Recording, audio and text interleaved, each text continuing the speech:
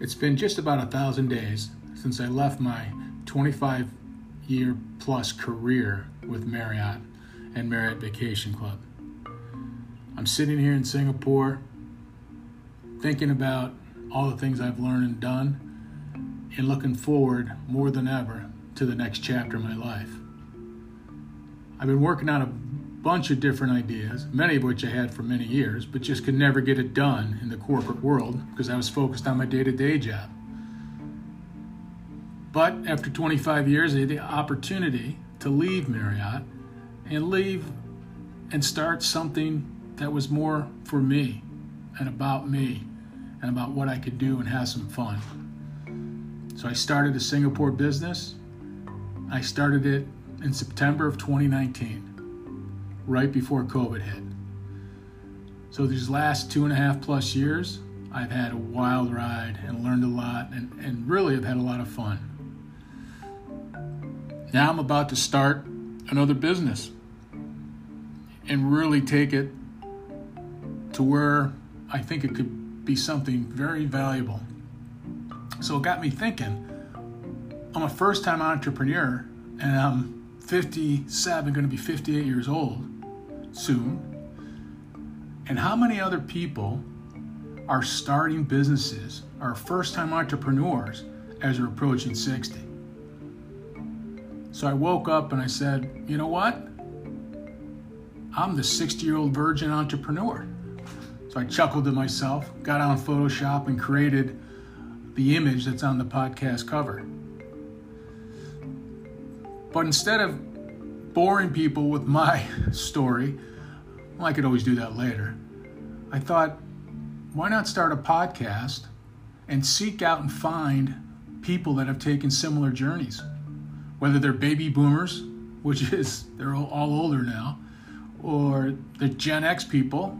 I'm kind of in between a Gen X and a baby boomer, and then the generations after us.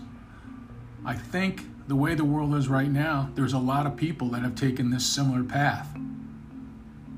Gone through a great career for the baby boomers, sometimes with one company for 20, 30 years. But they have more gas in the tank. They have more to do. And then the Gen X people are coming close to retirement. They're approaching 60. And they're more tech savvy. They're more nimble in their careers. They're going to have plenty of gas left in their tanks. And then the Gen Z and millennials after that, for many, many decades, I think what we're going to see is a lot more first-time entrepreneurs that are doing it later in life, okay? We've all heard the 20-year-old tech billionaires, but this is the other side of that spectrum. Not that it's about money, because the unique thing about these people is they probably are okay financially, that they can take risks that they couldn't take when they were 20 or 25 and raising kids and starting a career and trying to figure out where life was going to take them. So this is on the other end. This is on the tail end of life where you still got gas in the tank. You may be an empty nester like my wife and I are. You're financially okay, but you still have that desire to do that next thing and make some things happen for yourself or for helping others, whatever that would be. And it's not necessarily focusing on altruistic things and donating time and helping people. That's important and always can do that. But this is about doing something in your career that you're really going to be excited about, energized about, and finishing the rest of your life with something that makes you proud. So my quest is to find those people that have done that journey, ask them about that journey, and share what motivated them, how they went about it, and what results they got, good or bad. Because that's the whole point, is the doing, the getting going. And as you know, I learned from Ryan Holiday, it's really, what Marcus Aurelius said is really true, okay? It's the obstacle that is the way, right? So finding these things to go after and overcome them and figure them out. We've all probably done that at this point in our careers.